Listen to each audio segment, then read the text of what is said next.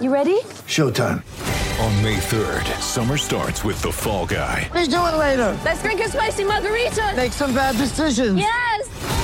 Audiences are falling in love with the most entertaining film of the year. Fall Guy. Fall Guy? Fall Guy. That's what the poster said. See Ryan Gosling and Emily Blunt in the movie critics say exists to make you happy. Trying to make it out? Nope. Because I don't either. It's not what I'm into right now. What are you into? Talking. Yeah. The Fall Guy. Only in theaters May 3rd. Rated PG-13.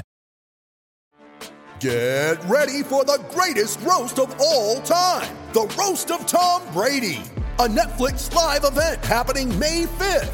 Hosted by Kevin Hart. The 7-time world champion gets his cleats held to the fire by famous friends and frenemies on an unforgettable night where everything is fair game. Tune in on May 5th at 5 p.m. Pacific time for the Roast of Tom Brady. Live only on Netflix.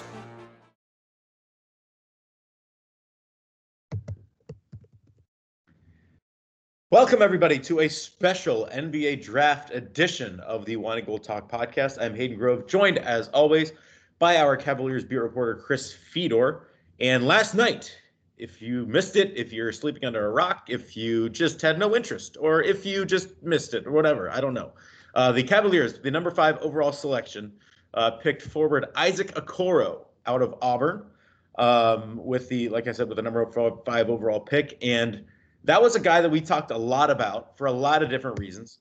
That was Chris's best player available for the Cavaliers to pick at the number 5 spot. I think his first option was to trade out, and I'm sure the Cavaliers fielded a ton of calls last night. But Chris, before we get into anything, what was your overall thought process? And first of all, I would like to, before that, Chris Fedor, in the age of Adrian Wojnarowski and Shams Charania and all these guys that have these, mega sources that break everything that help them to break everything. Chris Fedor, our very own at Cleveland.com, broke the draft pick of Isaac Okoro to the Cleveland Cavaliers. So, Chris, I want to congratulate you on a job very well done. You do a great job all the time, but certainly last night proved that you are as plugged in as anybody. Thanks, bud. I appreciate that. I mean, I only worked on the draft for 6-7 months trying to gather as much intel and network with many people as possible. So I'm happy that it paid off, and I'm glad it was a big night for the company and for the Cavs, because they're thrilled with Isaac Okoro at number 5. Yeah, I mean, it certainly seems they're going to be a guy that, I mean, we talked a lot about Obi Toppin. We talked about a lot about Onyeka Okongwu, but the Cavaliers put in a lot of work on Isaac Okoro, and it just seemed like the right fit for what they really needed. I know we talked about the best player available, but it also seemed like the best fit available for the Cavaliers at number 5. Yeah, and I think that's what it comes down to, Hayden. That's my overall takeaway from them taking Isaac at number 5. And they didn't ask for my opinion, by the way, but I'm happy that the guy that I fit, I think he's the best.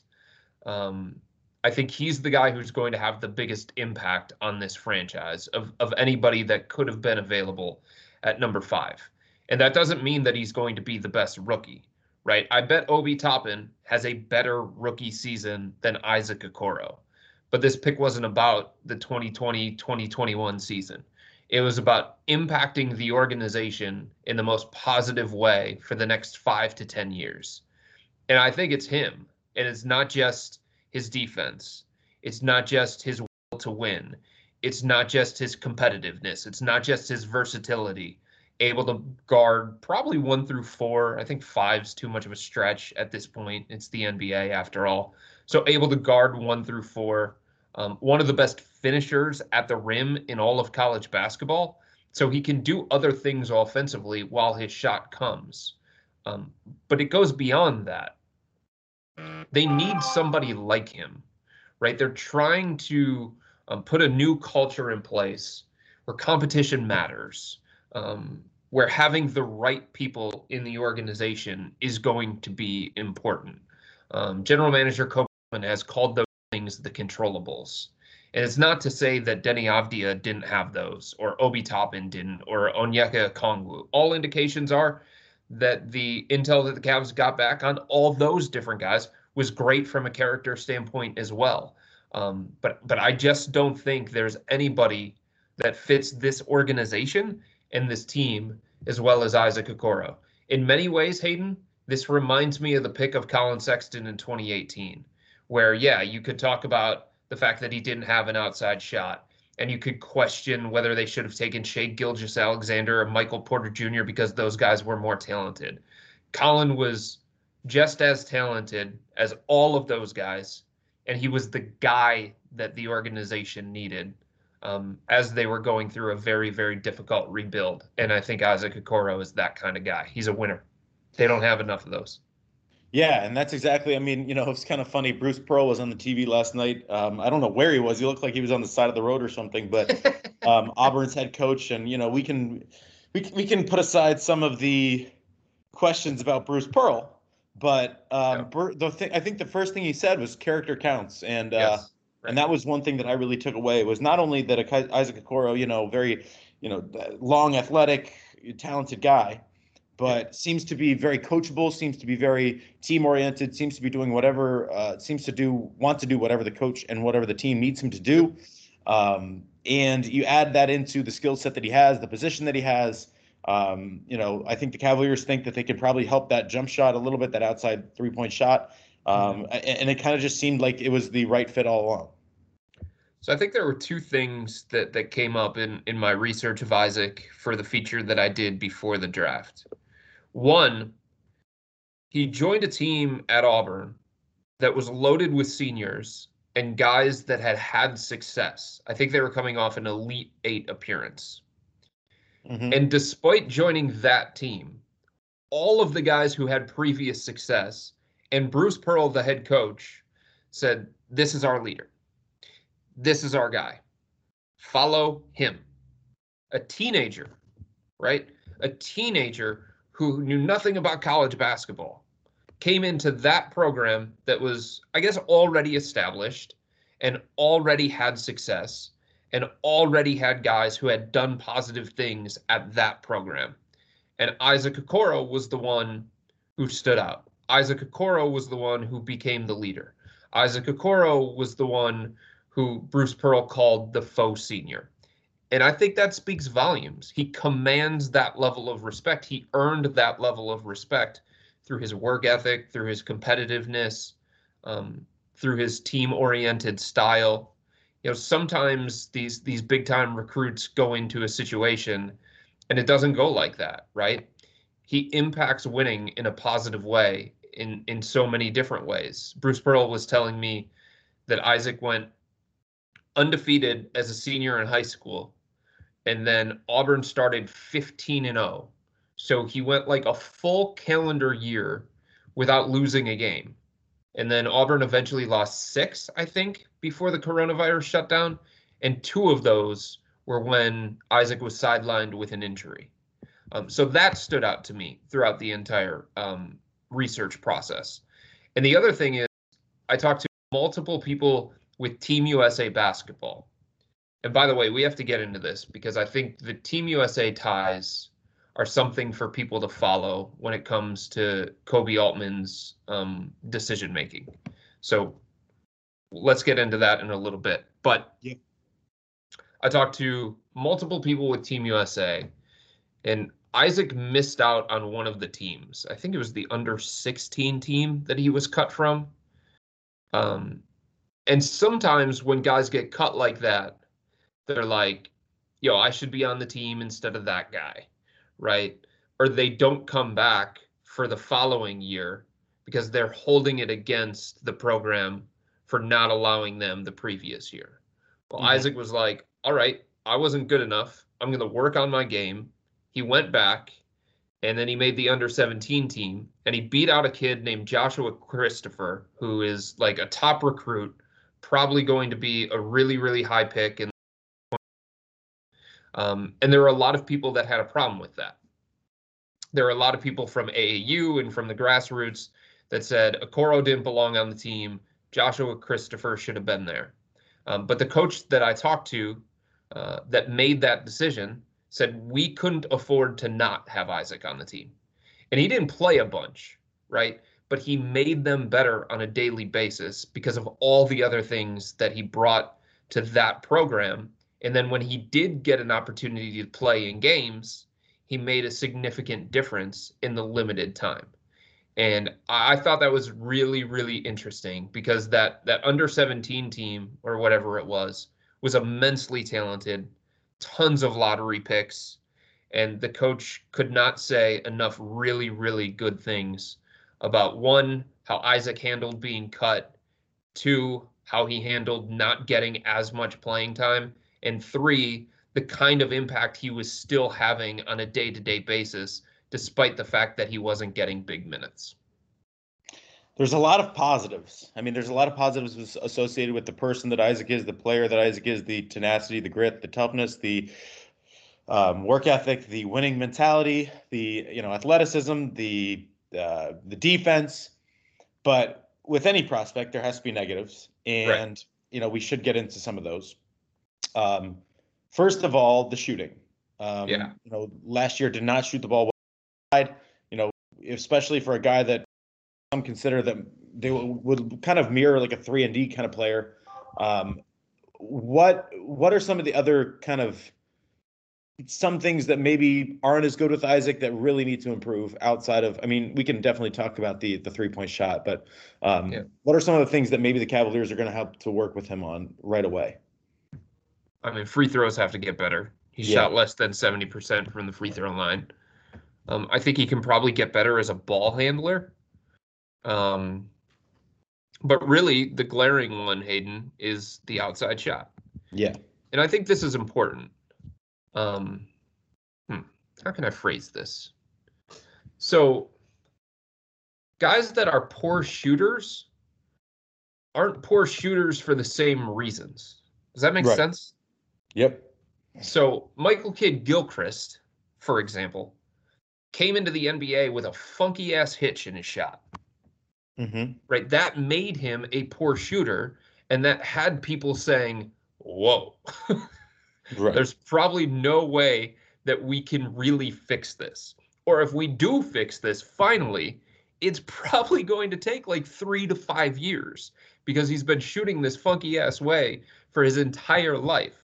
Now, he was able to still have success and do other positive things, but the shooting piece of somebody like MKG was tied to this weird motion that nobody would teach. Okay?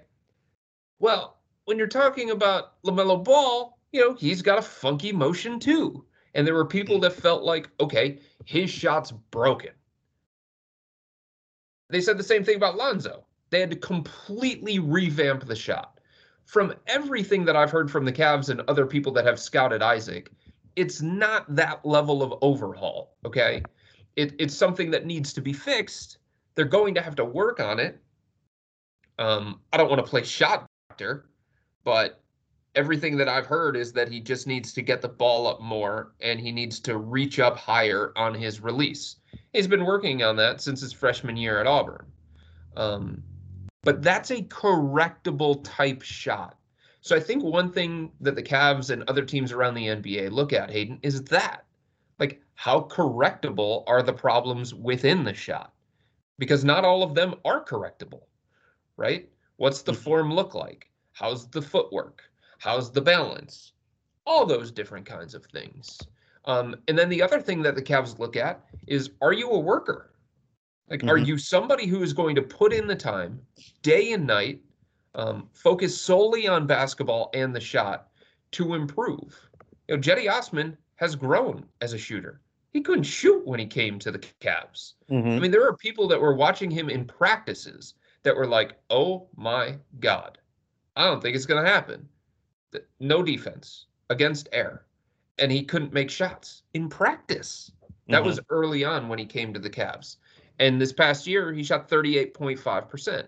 Why? One, the Cavs believe in their player development program. They believe in their coaches. They think shooting for the right person with the right tweaks is a correctable flaw. And Jetty's a worker. Everybody knows Jetty's a worker. Gets there early, stays late, before games, sometimes after games. Colin Sexton couldn't shoot coming out of Alabama. Couldn't shoot. Shot like 33% from three-point range. In the NBA, he's shooting 39% from three. Larry Nance Jr. a couple of years ago made 2 3-pointers total. That's it. 2. This past year, he shot like 36% from 3-point range. So it's like part of it's the person, part of it is the shooting form to begin with, and the other part of it is where do you go? What team are you a part of? And the Cavs believe strongly in their player development program when it comes to correcting shooting because they have evidence that points them in that direction. And here's another thing, Hayden. So yeah, he's not going to be a great shooter as a rookie in the NBA, probably. But being a poor shooter doesn't mean you're a poor offensive player. You know what I mean? Like there are other things that you can do on offense while the shot is coming, while waiting for that piece to develop, where you can make an impact. He can cut to the basket, down and attack the rim and get open looks, not just for himself, but for his teammates. Koby Altman believes he's an underrated passer. He's a ball mover. He's not a ball stopper. And I think for the Cavs, it's a great fit because they have so many ball dominant players. They have so many high usage players. And this is a kid who doesn't need the ball in his hands to find a way to impact games and find a way to still have some kind of value on the offensive end while being, early on in his career anyway, a bit of a liability from the 3-point line. When you mentioned that it reminds you, the pick reminds you of Colin Sexton, it does to me too, for a lot of reasons. First and foremost, as you mentioned, just the kind of player that he is, the kind of, worker and that kind of mentality that he brings. And, he's going to have that work ethic that he needs. And, Colin Sexton couldn't shoot the ball very well, came into Cleveland, who believes in their ability, as you said, to help a jump shot, and now he's shooting the ball well. I think that the same with Isaac. The knock on him is that he can't shoot it. Well, now he's going to come to Cleveland where they believe in their ability to develop, and we'll see how that goes. Then you have both of them are from Georgia, both from kind of the Atlanta area, and then both went to Alabama schools. Played against each other in high school too. Played against each other in high school. There seems to be a lot of similarities there, and unfortunately, I think one of the similarities is that, this wasn't a universally beloved pick. A lot of, be it what it may, fans either on social media or some analysts or whatnot, thought maybe Obi Toppin would have been a better pick, or thought maybe Deni Avdija would have been a better pick there. What did you take away from some of the criticism of this pick, and why? Like, for me, I just don't see where, I don't see where this could be a bad pick for a couple of reasons. First of all, I think like I said, the Cavs needed a wing. They got a wing. Second of all, all the things that you've mentioned in terms and all the things that we've heard from everybody who he's been around in terms of just his work ethic and his ability and his love of the game and his, he's going to put in the time and the effort, and that's huge. And, the third thing is, it was a weak draft to begin with. And if this guy is athletic and can defend, and the Cavaliers certainly need defense, and they believe in their ability to hone offensive players, then why is he not the pick? I mean, it makes sense in so many ways. So what did you take away from some of the criticism the Cavaliers got, be it because of Obi or whatever? I mean, I get it, obviously. Yeah. I think anytime you have a bunch of mock drafts around the country from a multitude of websites with the same couple of players in them, I think fans are naturally going to gravitate to those guys. And I think when the name Isaac Okoro gets called, when everything had pointed to Obi Toppin or Deni Avdija, it's going to be a surprise. And I think the element of surprise kind of ties into the reaction. And I also think there are people that wonder about Isaac as an offensive player. And I get it. I think those concerns are warranted. Hell, Koby Altman said last night in a Zoom call with all of us reporters, he said, yes, it's a concern. Yes, we have to work on it. Yes, we understand that his shooting percentages have been low his entire basketball life. So yeah, combine all those things together, and I understand why there was the reaction that there was, a combination of shock and maybe even disappointment. But I think you said it right, Hayden. The Cavs, yes, the Cavs needed a wing. Yes, they needed someone who could defend. Those things are obvious. The bottom line is they needed a talented kid. And I think Isaac Okoro is the best combination of all the things that they wanted out of this year's draft. He's the perfect mix of talent and fit. And you can talk about like Denny and Obi, and most people did most people did have those guys higher than Okoro. And that includes people around the NBA and scouts. But here's the thing. Like we talked about this a number of different times, and I think people around the NBA admitted this. There was a top tier of players in this class. We know that. It was Anthony Edwards, James Wiseman, and LaMelo Ball. Right? It's not like the Cavs passed on one of those guys for Isaac Okoro because Okoro fit better. Right? They didn't do that. Right. He was always in tier 2. Okoro was always in tier 2, along with Obi, along with Denny, along with Tyrese Halliburton, along with Patrick Williams of Florida State and Onyeka Okongwu. We talked about that for months, that the Cavs were having a really, really hard time parsing through that second tier because it was so cluttered and there was very little separating these prospects. So if that was the admission and that's what we knew, like, it's not like they went from a different tier and sacrificed talent in order to fit a need. They got a talented guy who happens to be a wing, who happens to be able to defend. It's everything that they could have wanted out of this pick. And that's why, to me, I had Okoro at the very top of my wish list for the Cavs. And certainly the Cavaliers did too, because there wasn't any, I mean, you know, Patrick Williams probably, you know. So I do think there was a debate. I do. Between all Okoro of my and intel. What's that? Between Okoro and Williams? No, I don't think that was the debate. I think up until around 7:30 last night, it was between Okoro and Obi Toppin. Okay. And Kobe Altman was having a really, really hard time with that particular decision and trying to separate those two guys. Okay. But even as of Monday, talk about this Monday? I think we might have talked about this Monday. Mm-hmm. So Monday morning, the Cavs met as an organization to finalize their big board and to have all the kinds of conversations that they needed to have going into Wednesday night. So even when they did that, to my knowledge, Hayden, their big board was not 1, 2, 3, 4, 5, 6, 7, like all these other ones on these websites. To my knowledge, their big board was in tiers. Tier 1, Tier 2, Tier 3, and then they had to figure out the ranking within all of those tiers. Well, the next day, I had been told that the ranking from Monday changed because there was so much confusion, right? And there was such little separating all the different prospects. And I feel like that was the way that it went up until about 7:30 last night when I got a tip that Obi was out. Yeah. But that's how confusing it was to separate those guys. And I feel like you could make an argument for Denny, right? I could make an argument for Okoro. Joe could make an argument for Obi Toppin. Bill could make an argument for Onyeka Okongwu. And if that's how it was going with us, you can believe that's how it was going with the Cavs. There was at least one member of the Cavs that felt like Onyeka Okongwu should have been at the top of tier 2, right? There was another member of the Cavs that said Okongwu should have been at the bottom of tier 2.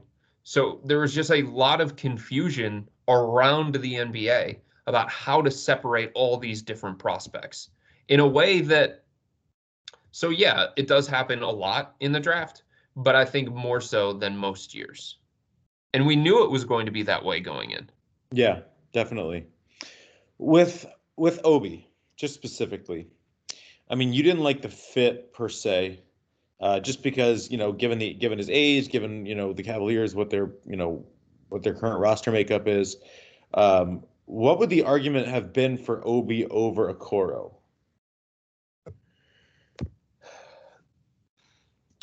So I think there are two. I think the first one is he's more ready right now to contribute on the offensive end. And as much as the Cavs have issues defensively, and they do, last in defensive efficiency in the last 2 years, it's not like they're this great offense, right? I think they were 26th in offense this past year. So as much as they needed defense, they needed offense too. And I feel like because Obi has the college experience that he has, and because he's further along from a body standpoint, from a maturity standpoint, from a developmental standpoint, he's more able to step in right away and contribute, and the Cavs want to push this thing forward. Not that they're ready to hit the go button and make all of these all-in moves, but they want to make progress. Be better than they were the last couple of years, winning 19 games in back-to-back seasons. So I think that's part of it. And the other thing is, if you look at the future of this team, what's the front court look like? I mean, in the short term, we know it's loaded. Yeah. Larry Nance Jr., Kevin Love, Andre Drummond. Who knows about Tristan Thompson? Mm-hmm. But if you start looking beyond that, Drummond could be gone. Yep. Tristan could be gone. And Kevin Love is mentioned in trade rumors every single day.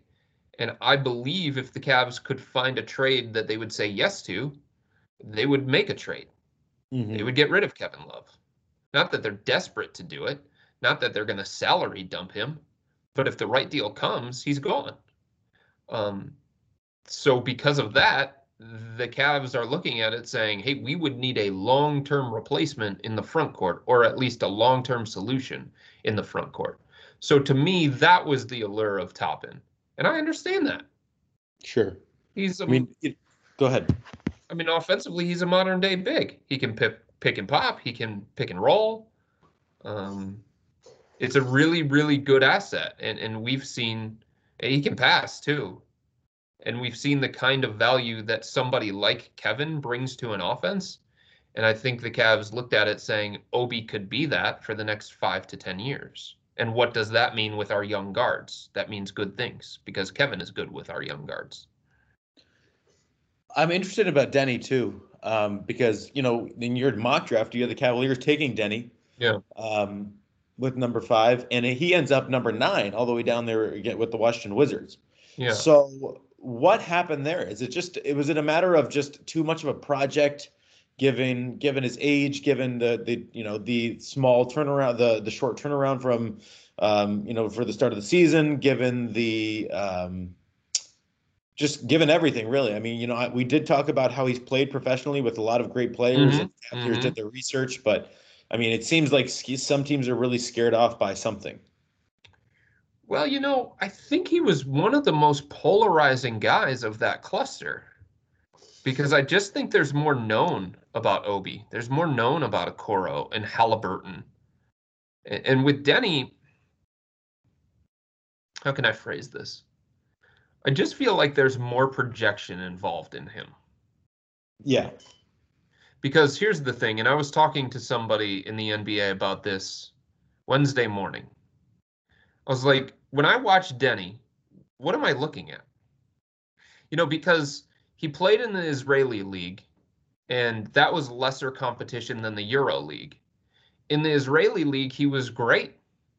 He stuffed the stat sheet, and he showed two-way potential, and he looked like a supersized playmaking forward, because he was getting opportunities and because the level of competition was different.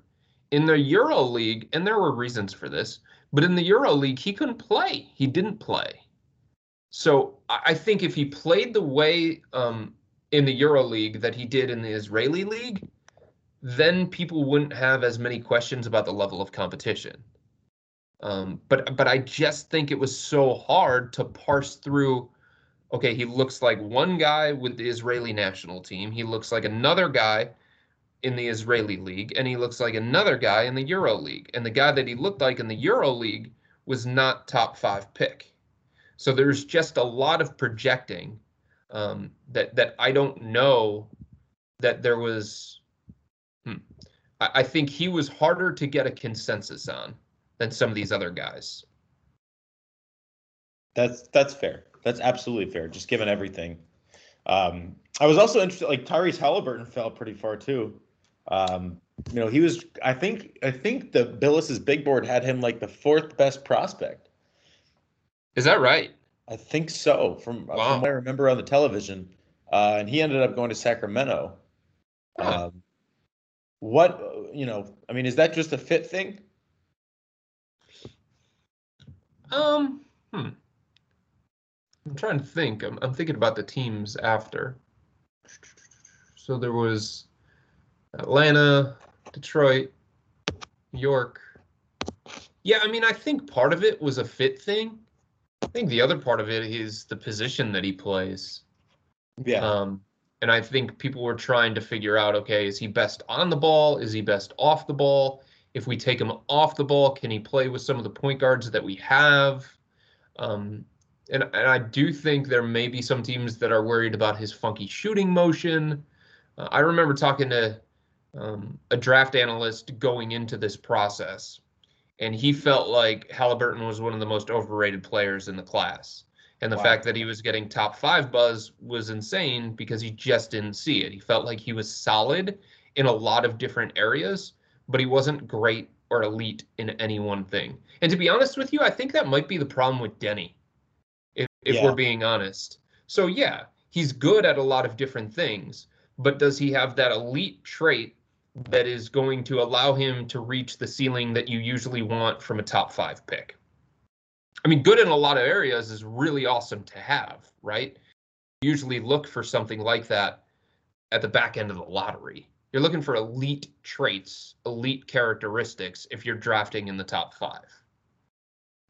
Right. You're looking for rather a master of a couple trades than, a jack of all trades and a master of none. Yeah, so like what's the great thing about Halliburton? I guess you could say his court vision and passing. I guess you could say that. You have to ask yourself, like, is he a point guard? Is he an off-the-ball guy? So Atlanta at 6, they were linked to him, but they have Trae Young. They have Trae Young. They have Cam Reddish. They have Kevin Huerter. So the fit there wasn't ideal. Detroit probably could have gone with him. Probably could have. But maybe they just like Killian Hayes as a point guard better. New York was probably not going to take him once Obi was available at 8. Who was 9? Washington. Denny. Yep. They went Denny. They have John Wall and they have Bradley Beal. Halliburton would have been a tough sell there. Yep. They probably took a gamble more on the upside of Denny rather than the polish and production of Halliburton. Phoenix just acquired Chris Paul. So, I mean, that's part of it. Certainly. I'm looking at the draft here too, and I think the Spurs kind of, maybe Vassell was just a better fit there, but yeah, they were always looking for a 3-and-D guy. Yeah, I think you're right. At the wing, it might have been a fit thing with Tyrese Halliburton, but you wanted to get into Kobe Altman a little bit, yeah, and his decision making, and I think I think that it's becoming obvious just what he wants to do with the draft, just based on Colin, based on Isaac Okoro. Okay, what is it? What do you think it is? I think it's the comment. I think it's, as we mentioned, that the desire, the drive to get better, the work ethic, and I think as long as there's talent there, it's just the ability to want to maximize that talent and to love the game of basketball and to put everything you have into it, to make good decisions on the court, to make good decisions off the court, to just be a character guy, and to also just have that real love and passion for the game. And so if you can't shoot, and if you can't shoot, you can come to Cleveland and they'll teach you how to shoot. Well, that's not always the case. They don't always look for bad shooters. I mean, they drafted Darius, and he was supposedly an elite shooter coming out of college, and Dylan Windler was one of the best snipers in the draft last year. So it's not like a prerequisite to be a bad shooter, and then the Cavs can mold you into what they want. But I do think you're onto something there. And I think there's something else here in play. So even for me, covering a draft. SEC guys? No, it's not even SEC guys. Although that kind of ties into it a little bit too, doesn't it? How many of those? They've taken 3, right, in the last 3 years. Alabama, Vandy, and Auburn. Yeah. But I was talking to somebody about this. I cover the draft. So during this shutdown, I reached out to as many people, 1 that I know and 2 that I trust. Just smart basketball people. Mm-hmm. And NBA teams do that too. Now, that doesn't always mean that they're going to get intel that makes them right. You know, the Cavs reached out to people in a search of John Beilein, people that they trusted, people that they believed, and it backfired. It blew up in their face. But that's how this goes. You have a group of people that you trust. You have a group of people that you have a relationship with. And the intel that they give you is going to go a long way. It's going to form an opinion. Yes, of course, you're going to break down the film yourself. You're going to watch these guys in person. You're going to watch these guys work out during the pre-draft process. There are so many different things that go into a selection. But at the end of the day, it's about trust and it's about relationships. And one thing that I have noticed, Hayden, Kobe Altman, early on in his career, he spent a lot of time with USA Basketball. Do you remember this? Yep. Kobe talked about it even when the Cavs traded for Andre Drummond. But he has spent a lot of time around USA Basketball. And he has a lot of connections with USA Basketball. Mm-hmm. Colin Sexton played for Team USA. Yep. Darius Garland played for Team USA. Mm-hmm. Isaac Okoro played for Team USA. In this year's draft, Obi Toppin did not. Denny Avdia did not. And Onyeka Okongwu did not. Now, that doesn't mean that the feedback that the Cavs and Kobe Altman got from contacts with Team USA said, Okongwu's a terrible guy, don't draft Toppin, don't draft Avdia. But what it means is, like, the guys that Kobe knows well often knows these guys that they draft really well too.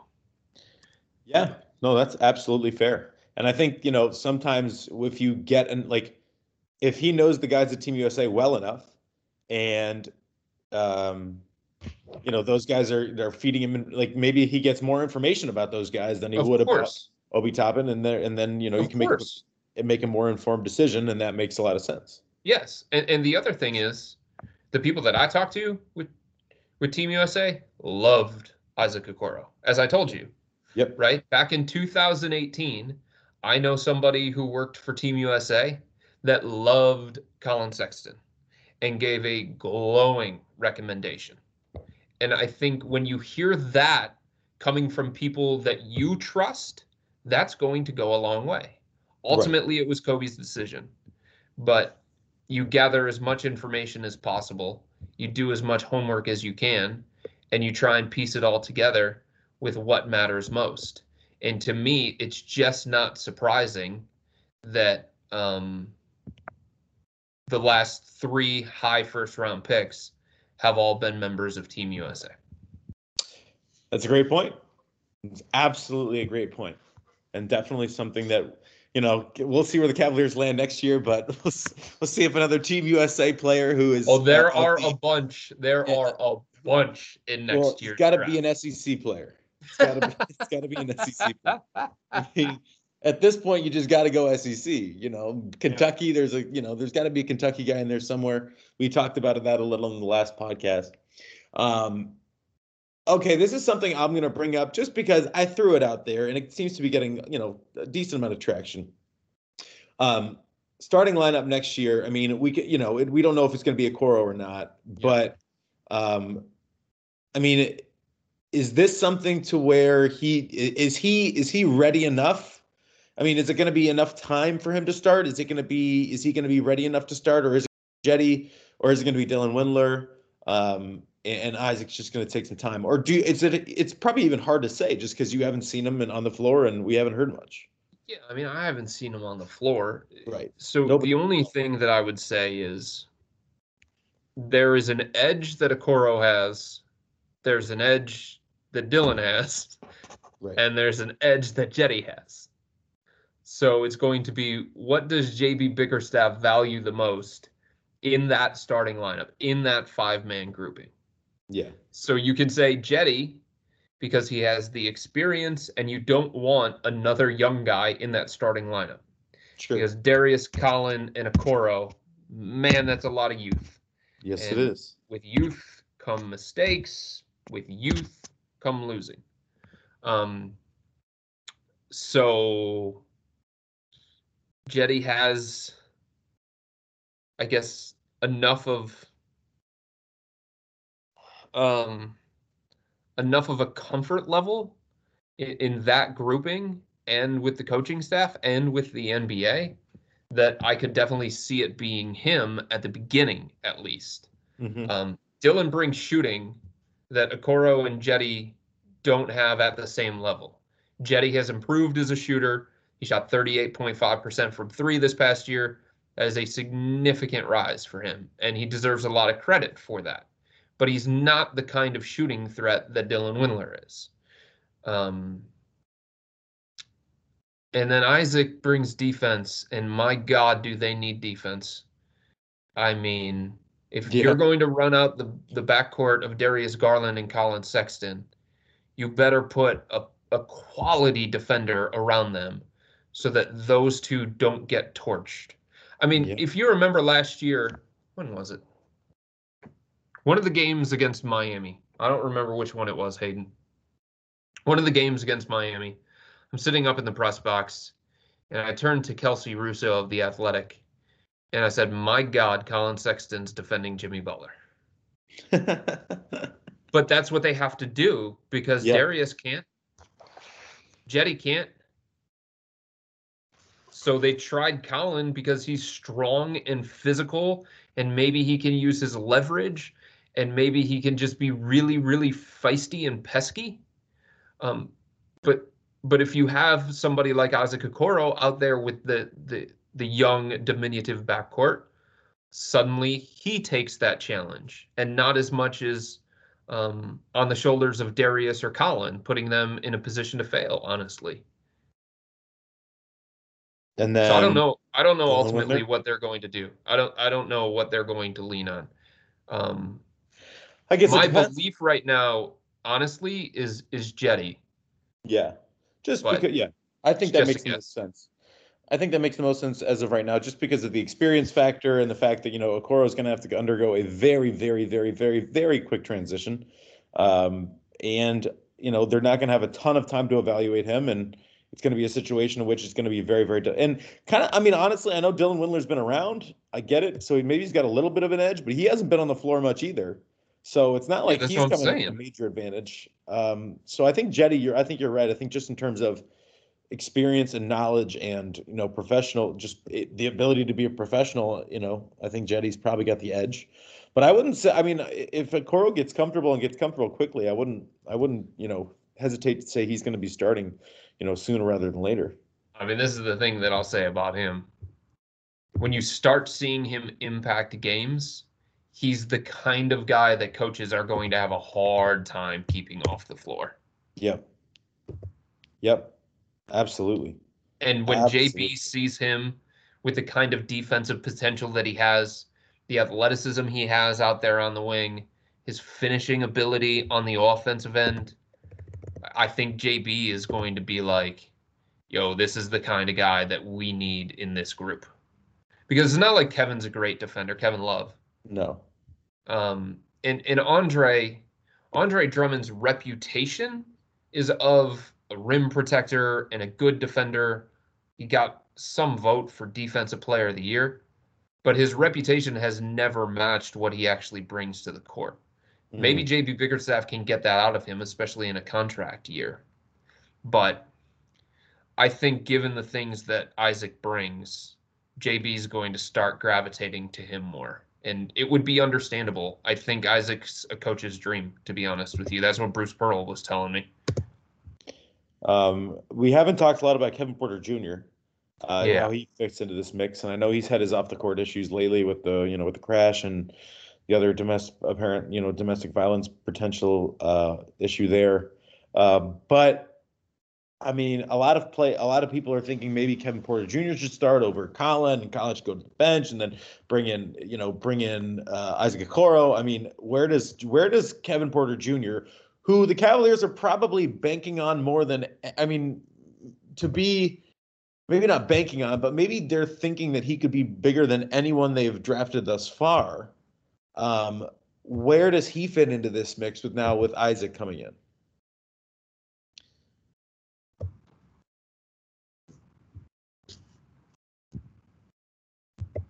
You there? Yeah, I'm here. Are you there? Yeah. Did you hear what I said? Did you hear my question? I did. Okay. I honestly don't know how to answer that. I wish I had an answer. Yeah, I just don't know how to answer that. Yeah. I don't know how the Cavs could answer that, to be honest with you. Like, what happened over the weekend is not good. No. What has transpired with Kevin Porter Jr. throughout the course of this offseason, this lengthy offseason, is not good.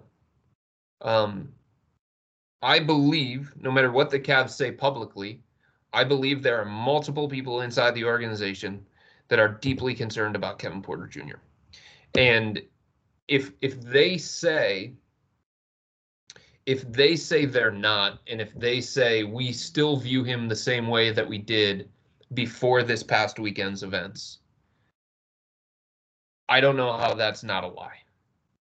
Right? Yeah. Like, I don't know how any organization, including the Cavs, could look at this past weekend and say, our view of him is the same today as it was before this happened. There's just no way. Kevin was somebody who fell to number 30 in the first round for a reason. Kevin was somebody who was labeled a wild card going into last summer league for a reason. He was somebody who had off the court concerns when it came to maturity, decision making, and the Cavs felt like, okay, we're going to bring him to our organization. We're going to surround him with the right people. We're going to give him the kind of structure here in Cleveland that he's never had in his life. We're going to give all of that to him, and then his talent is going to shine through. And Hayden, it did. It worked. During the season when basketball was happening, he made the right decisions. He behaved the way that he needed to. He was a professional, and he looked good, right? Yes, and he had teammates feeling like the most talented of the young guys. He had people inside the organization feeling like he was the foundation piece. J.B. Bickerstaff loved working with him. Lindsey Gottlieb, assistant coach of the Cavs, loved working with him. Nobody had a bad thing to say about him. They all said he was doing the right things, making the right decisions, and they could see a big, big future for him.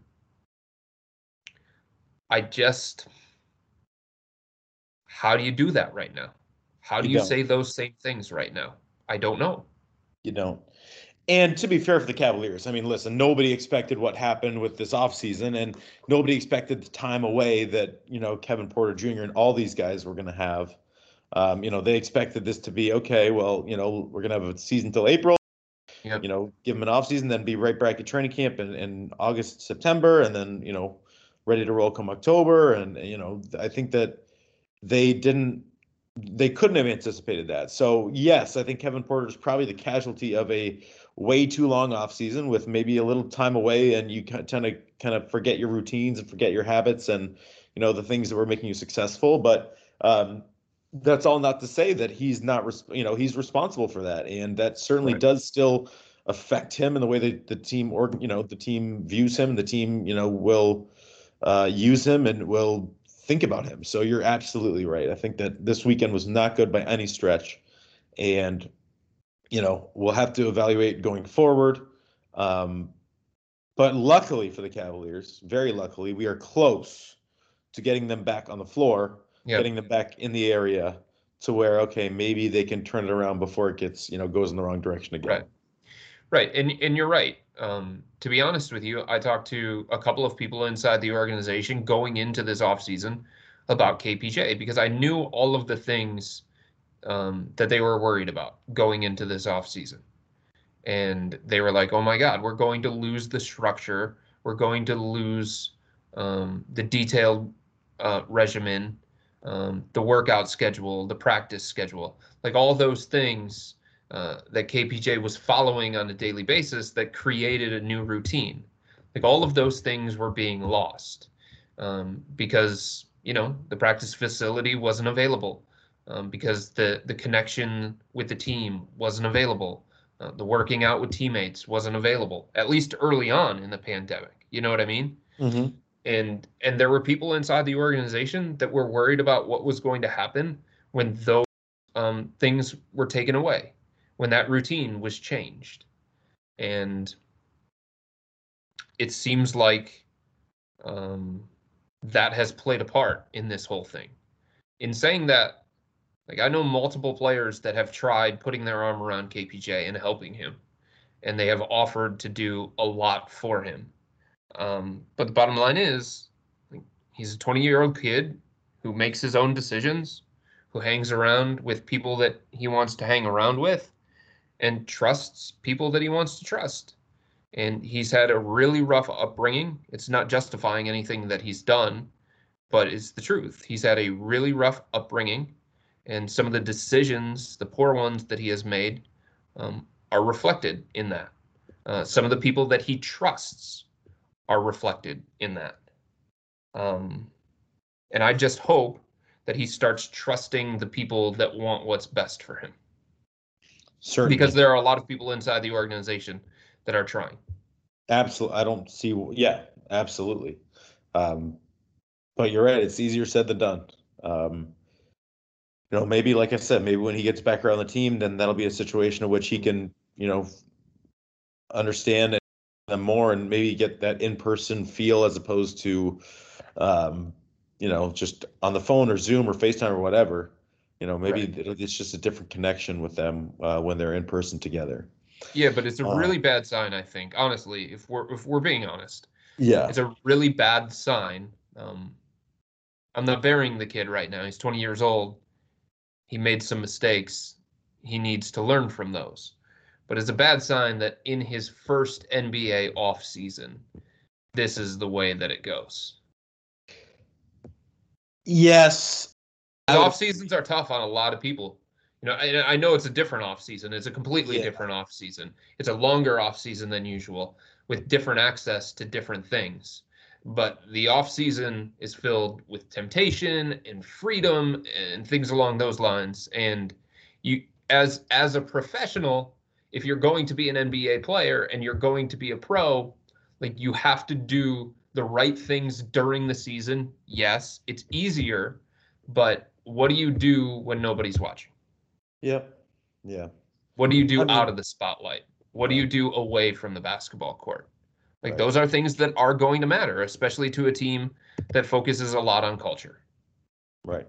No, you're absolutely right. You're absolutely right. And I think, bringing in Isaac, will only continue that to try to drive a different culture. And maybe Kevin Porter Jr. will, continue to grow and continue to learn. That's the only hope that the Cavaliers have, is if they, as if he can continue to make strides to take steps in the right direction as opposed to the wrong direction. And hopefully this is a misstep that will, that will continue to, again, just kind of make him a better person. Right. I mean, sometimes that's how it goes. Right. Unfortunately. Yep. For sure. All right, Chris. Well, listen, if we anything else about Isaac, anything else about Kobe, anything else? I mean, I'm trying to think.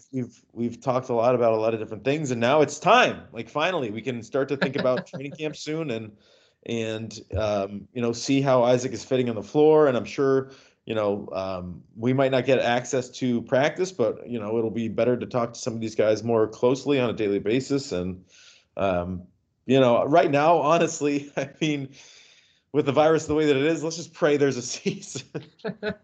It's just horrible to think about. I hate it. I hate everything about it, but it seems to be getting much worse instead of much better. So hopefully this vaccines, there's apparently 3 vaccines now. Hopefully they can get these things on the road and get going. Yeah. So I think this is the other thing. We're talking about Okoro and the kind of impact that he can have. Yeah. You know what I think is going to get better through this? Somebody like Dylan Windler. Somebody like KPJ, if he makes better decisions and he grows up a little bit. Because having to play against that dude every single day in practice, like, you're going to have to bring it, right? Yeah. Think about You're going to that. have to bring it. You're going to have to bring it every single day. I mean, you're going to be challenged every single day. The Cavs always told this story about Matthew Dellavedova just pissing off Kyrie Irving. Yes. And Kyrie hated playing against him. Yeah. But it challenged him, and it probably made him better. Now, Kyrie was great to begin with. He was probably destined to be a great player. But having that level of competition daily in practice, going against that in practice, that's going to make you better. And Dylan Windler is going to be playing against a tough, rugged defender in scrimmages on the practice floor. And that's going to show him the areas where he needs improvement, and the areas where he can have success. And I think that's really beneficial for somebody like Dylan, who did not get to play in the NBA last year and hasn't been able to do as much as some of these second-year players because of the injury that he sustained. And as you mentioned, same goes for Kevin Porter Jr. Yes, right. Absolutely right. I mean, and I'm not saying that's why they picked Okoro, but I think that's a byproduct of having a guy like that. Absolutely. I mean, I think that's maybe a good thing about the Cavaliers that we kind of don't really talk a ton about. And maybe it doesn't go as much for the guard position, but they do have some depth in terms of, if Tristan comes back, you look at the Andre Drummond, Kevin Love, Larry Nance Jr., Tristan Thompson, like, going against each other in practice, that'll certainly iron sharpens iron. You got Okoro going up against Kevin Porter Jr. and Jetty and Dylan Windler. I mean, those will definitely be some battles. And we'll see if Delly comes back. We'll see if Dante Exum comes back. I mean, there's definitely some depth there in terms if maybe not like on the floor during games depth. I think there's some depth in, like, they can definitely make each other better in practice. Yeah. And the other thing, and we talked about this at the beginning of the podcast, but I want it to be the finishing thought. Sure. Just because Okoro can't currently shoot threes doesn't mean he's a one-dimensional player. Right. Right? Right. There are plenty of other ways to score in the NBA while not making threes. There are plenty of other ways to impact offense in a positive way while not being able to shoot threes. So if you're focusing solely on he can't shoot threes, you are missing so many of the other things that he does well. And the draft, to me, Hayden, has always been about, and should be about, it's not what you can't do. It's what you can do. And this is the problem that fans had with Colin Sexton. They put him in a box. They labeled him a certain way. They formed an opinion, and they gave him no space to improve. Don't do that with Okoro. He's a 19-year-old kid who's still getting better, and he works his ass off to try and get better. He's already worked all off season on his outside shot, and he feels like it's gotten better. And the Cavs saw him work out, and they thought it looked better. Oh, by the way, here's another story from his workout. Okay. So the Cavs went to Auburn. And also, if you're looking for who the Cavs are going to draft, chances are they're going to draft somebody they worked out.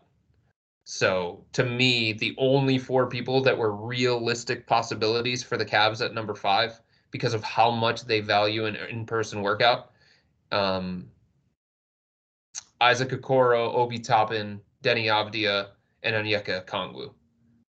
Like, there are other people in that tier, but not seeing them work out, I think, worked against them. Sure. Anyway, so they go to Auburn. This was a couple weeks before the draft. They go to Auburn, and first the Cavs loved that he was working out in Auburn. He could have been finding a fancy gym in Atlanta with a bunch of his boys and stuff like that, but he stayed on campus, close to people that he had relationships with, close to people that he trusted, away from the bright lights. So the Cavs go to Auburn. It was Kobe Altman, assistant GM Mike Gansey, and head coach J.B. Bickerstaff. And they put him through a workout. They were impressed with all the things that we already talked about. And then they had dinner with him. So they sat down, they had dinner, they talked about who he was as a person, what he likes, what he doesn't like, hobbies, things like that. The feedback that they got is these are the things that matter most to Isaac: God, family, and basketball. So they get done with the dinner and they go back to the campus of Auburn. And Isaac goes to put in a second workout. After the workout he had already had with the Cavs, after the long dinner that he already had with the Cavs, and the conversation that followed, he went back at night to Auburn's campus and had a second workout. There you go. Like, that's Colin. That sounds a lot like Colin. Yeah. I mean, those two are going to be in the gym. There's no doubt about it. Speaking of that, Tuesday night, the Cavs were at the practice facility till about 9:30, 10 o'clock at night, putting in a lot of work, getting some pre-draft stuff together ahead of Wednesday night. So they're about to leave around 10 o'clock, and Colin Sexton strolls into the gym for a 10 o'clock workout. Well, that's the culture they're looking for. Yep. They want that work. They want that work. And I think that's something that Koby Altman has definitely put a stamp on the organization. Guys, they're going to put in the time. Yep. Well, that's a great closing thought, and we appreciate the stories for sure. I'm sure there'll be more to come from Isaac Okoro and from this Cavaliers team in general. And finally, we have a name that we can firmly place on the Cleveland Cavaliers roster after months and months and months and months and months of speculation and prospects and all that. I do have one more question real quick. Okay. You mentioned last night on Twitter that the Cavaliers were trying to work on getting back in the second round. Were they ever close to another first-round pick or a second-round pick? I don't think so. Yeah. I don't think so. It was just one of those things. They're doing their due diligence to try to, get somebody they like. Of course. I mean, there were different guys that they liked if they could have gotten into the first round, depending on what it was going to take to do that. The other thing is, if you notice, I don't think there was a single lottery pick in the 2021 draft traded last night. And teams are going to hold those things tight because the 2021 draft is supposed to be awesome. Yeah. To the point where the number one pick in this year's draft, Anthony Edwards, there are some believe that if he would have been in next year's draft, he would have had a hard time cracking the top 5, maybe even the top 10. Wow. Now, it could change. Of course, it could change. But that's the kind of talent level that people are talking about here. Wow. That's unbelievable.